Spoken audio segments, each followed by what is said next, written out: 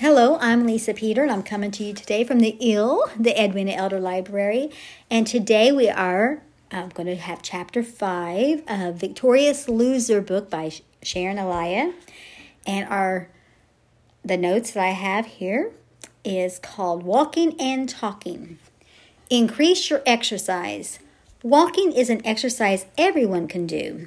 30 minutes at a brisk pace, a 2-mile walk, is a good place to start. 90% of all people who lose weight regain it within 1 year. The 10% who are successful to keep it off maintain some sort of exercise 3 times a week for 30 minutes a day. Prayer walking, I've told you before, that's what I like to do, is pray while I walk.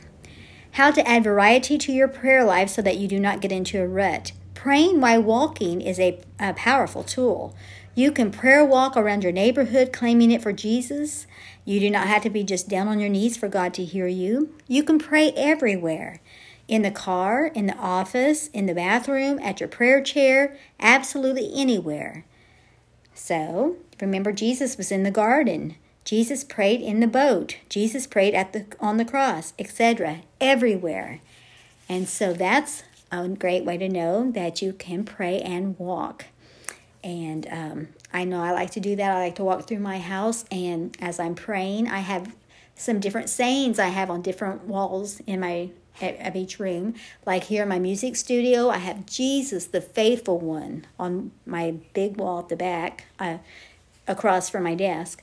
And then to the side, it says, stop, look, and listen. And yes, it is going outside, which is a good reminder to be cautious of cars pulling in the driveway or out in the street. But also, stop what you're doing. Look around you. Do you see things to praise God for? It's everywhere. Maybe when you're going out in the public, you see somebody that is sorrowful or sad. Look and see and listen. Listen to the voice of God and listen to the cries of other people. Stop, look, and listen.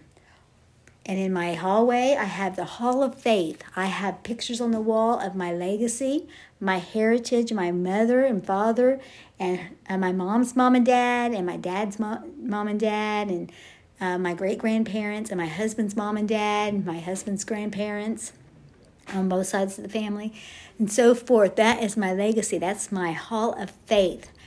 Apostolic Pentecostal generations. I am a 5th generation. That means my kids are 6th generation. My grandkids are 7th generation Pentecostal, and we give God praise for that. I also have on another wall in the hallway, it says, let all that come behind us find us faithful. I mean, my children and my grandchildren, and so forth. Let this legacy continue. Let this Pentecostal heritage continue. Of course, in our library, our Edwina Elder Library area, my husband's office, we have patriotic stuff, and we also have, it says, in God we trust. And also says, pray until something happens. I will also say, prayer is a language God understands. So things like that we have around the house. In the kitchen, it says, faithful, faithful, faithful, faithful, faithful, faithful, all everywhere. And then it says, faithful is our God, above my kitchen sink. In my pantry area, it says, oh, come, all ye faithful. In my restroom, it says, great is thy faithfulness, O God, my Father. Remember that song? That's reminding us. In the, we have another wall that says, my Redeemer is faithful and true. Another room we have faithful Father. We have we walk by faith and not by sight. In my sewing room, I have now faith is the substance of things hoped for, the evidence of things not seen. So I have all these things, and did you notice that most of them, if not all, was talking about faith and faithfulness, because God is faithful. So that's as I'm walking, I pray these things, and I also have in the pantry on my where I keep my mugs on my little shelf there. It says, order my steps in your word, dear Lord. So as I'm walking, I can pray that God will order my steps. And he does. I also do sign language to the Pledge of Allegiance, and I also at the end of the at the end of the Pledge of Allegiance, I said, "Through Jesus Christ, Amen." And so I make it into a prayer, and I pray for my family and all that stuff. So while you're walking, while you're praying, you can also walk. So that is going to add variety to both your prayer time. It makes the time go fast, so fast. And then also, if you think about the other way, if you're walking, you're praying. So you're doing two things at once. You're doing more than one thing at a time. And it's good. And sometimes you can use music to help keep you going. It helps set the pace for your walking. You can then focus your mind on praying, practicing your American Sign Language, like I said, thinking, looking out the windows to enjoy the nature. You can hear birds right now while I'm talking. So much can be done while you're walking. The washer, your clothes can be being washed in the wash machine or in the dryer. Your dishes can be washed in the dishwasher, etc. You can be listening to a podcast or an audiobook. There's so many things you can do while you are walking. If you have a dog or a baby, put your baby in your stroller and walk them. I push the stroller all through my house while I'm walking and babysitting at the same time. It puts the baby to sleep and I get my exercise. Pick a time of day you are not too busy for your alone with Jesus prayer walk. You become addicted to these times of talking to Him. It will make you happy. It will make you smile. It will clear your mind. It helps solve problems and it gives you energy. Walking is therapeutic. It helps you put things into perspective. It brightens moods. God talks to you. You begin to heal while you're walking and praying. Even the hard discipline is working for your good if you love and trust the Lord. Some reasons to walk indoors. You don't have bumblebees to sting you. You don't have any loose dogs or other wild animals. You don't have to worry about being hit by a car.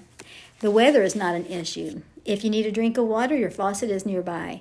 If you need to use the facilities, they are handy. If you need to sit and rest, etc. So many reasons to walk indoors if you can. You can pray aloud and not have people think you're crazy or think that you're talking to them. Know when to join you and start talking and distract you from your praying or thinking, etc. So that concludes chapter 5. Let's see how much time I got. Okay, I think I'm going to go ahead with chapter 6 as well. So chapter 6. A word to the women of the house. It isn't easy to make a child eat properly. Think about their teeth and their weight. You don't need all that extra sugar found in sweets, candy, donuts, etc. Soft drinks are a no. Just don't drink them. Instead, drink water. That's good for you and it saves a lot of money on your restaurant tab. And dental bills, plus hyper kids. You cannot eat small snacks all day long, and neither can your kids. Do not use candy as a bribe. Remember, a 4-year-old cannot eat like he is 22. He is active, yes, but how many calories does he really need? Don't skip breakfast. And remember, oatmeal is a good choice for you. Try to be your best and teach others to be their best. Remember, you are the boss of the kitchen. Do not keep food in the house that causes conflict. What do you do with teenagers? You ask God for wisdom, and maybe you can change their diet without them even noticing. Grocery shop while they're at school. Keep fresh fruit and vegetables available at all times. Pack them a healthy, adequate lunch. Make changes they would not even notice if you do it slowly. I can't read my writing. Cut back a little on bread and use more lettuce and tomato. Cut back on salad dressings and your mayo. Buy a medium instead of a large pizza and add a salad. Cut out the soft drinks. Remember, we already said don't drink those. Don't even use those. Eat on a timely basis. Don't let them be starving and overeat, because if they get too hungry, they'll just pack it in. Maybe have family outdoor activities like a game, a basketball for exercise, and then maybe have a frozen yogurt instead of ice cream. Keep their clothes fresh and stylish, but don't go with the fads. And pray with them and for them. Practice what you preach. Don't expect them to change if you don't. Let them see and hear you at your best. But what about my man, you ask? Well, even if your husband is overweight, never ever tell a man not to eat something. Be very wise in this area. The way to a man's heart is through his stomach, they say. You can feed him so well that he'll think he's a king, and he'll become slender if you continue to feed him the right things at the right hours and encourage a little exercise. Never nag. When you feed your husband, you are ministering to him, giving him the strength he needs to work and to play. Good, nutritious meals that will cause him to prosper and be in good health. That is ministering, administering to his needs, showing love and appreciation, that he's of high value. You need him, so let him know that. As your supporter, provider, lover, friend, etc. Remember, you want to preserve his life for a very long time. We are the keys to our family's health and weight. An awesome responsibility, yes, but God can help us do what is right. A big responsibility, huge responsibility. And that's why she calls her book The Victorious Loser. Okay, tomorrow we'll do chapter 7. Thank you for joining me. Tell your friends about this podcast. Bye-bye. Have a wonderful day.